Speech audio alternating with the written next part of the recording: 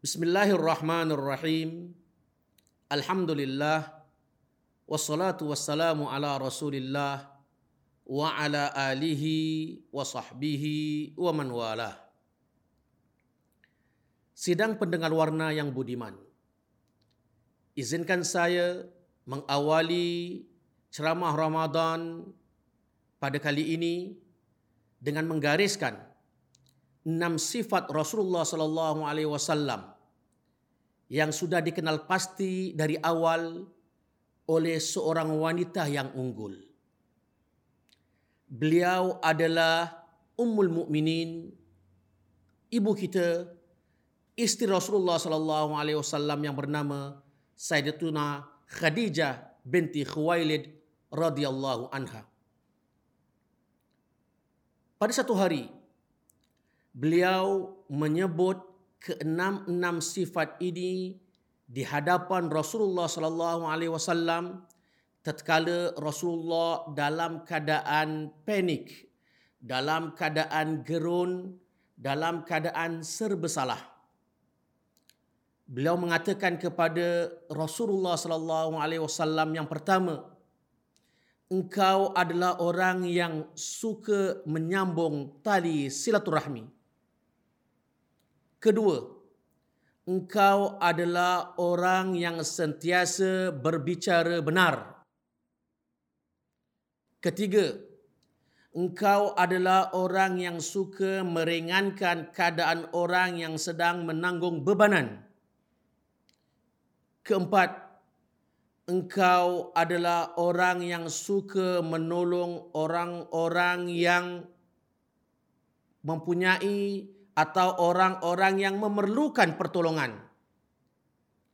Kelima, engkau adalah orang yang suka memuliakan tetamu. Dan keenam dan terakhir, engkau adalah orang yang suka membantu orang-orang yang sedang dilanda musibah. Muslimin muslimat rahimakumullah. Ini dia keenam sifat yang disebutkan oleh Ummul Mukminin, ibu kita Sayyidatuna Khadijah binti Khuwailid radhiyallahu anha. Dan keenam sifat ini adalah amat baik untuk kita menyemai di dalam diri kita. Kita membentuk sifat-sifat ini di dalam ahli keluarga kita, isteri dan anak-anak kita. Dan adalah juga lebih baik jika keenam sifat ini yang ada di dalam diri kita, kita paparkan, kita tonjolkan di saat kita berinteraksi dengan orang yang berada di sekeliling kita. Sama ada jiran tetangga kita, sahabat handai kita, atau kita berada di tengah-tengah masyarakat. Lebih-lebih lagi, kita berada di dalam bulan Ramadan Al-Mubarak yang suci ini. Muslimin muslimat rahimakumullah.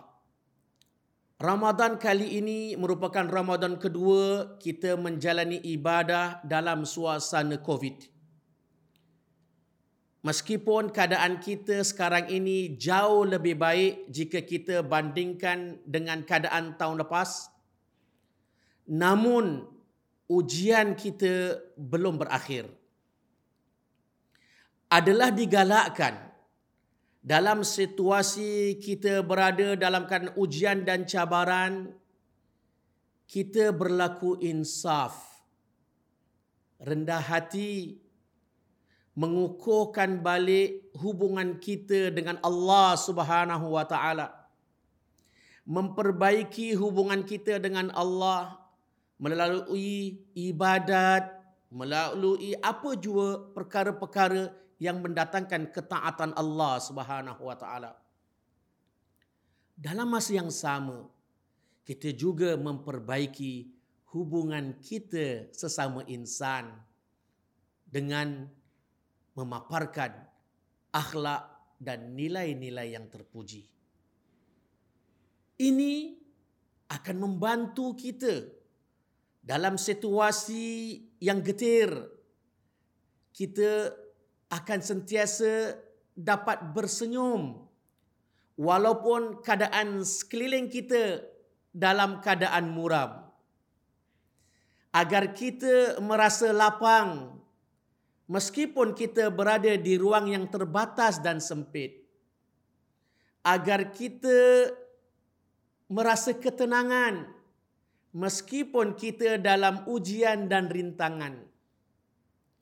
Lebih-lebih lagi muslimin muslimat rahimakumullah, sebagai orang-orang yang beriman, agar kita tidak berputus harap dari rahmat Allah Subhanahu wa taala. Dan rahmat Allah Subhanahu wa taala akan hampir, akan datang, akan susul di akhir detik usaha ikhlas manusiawi itu. Ingat akan pesan Allah di dalam Al-Quran melalui lisan Nabi Musa alaihi salam ketika beliau bersama Bani Israel dalam keadaan getir, dalam keadaan payah kerana Fir'aun dan bala tenteranya hampir menyusul perjalanan mereka. Nabi Musa dengan penuh yakin dan sentiasa mengharapkan rahmat Allah, beliau berkata, "Inna ma'iya Rabbi sayahdin." Sesungguhnya Tuhanku berada bersamaku dan Tuhanku akan memberi petunjuk kepadaku. Dan jangan lupa pesan Allah Subhanahu wa taala yang sering kita dengar dan sering kita hafal, yaitu fa inna ma'al usri yusra, inna ma'al usri yusra. Maka sesungguhnya beserta kepayahan ada kemudahan, dan sesungguhnya beserta kepayahan ada kemudahan. Insya-Allah Allah akan mengangkat kepayahan yang sedang kita alami dan dikembalikan keadaan kita seperti baik sedia kala yang telah kita lakukan atau kita hidup sebelum ini, insya-Allah. Muslimin muslimat rahimakumullah.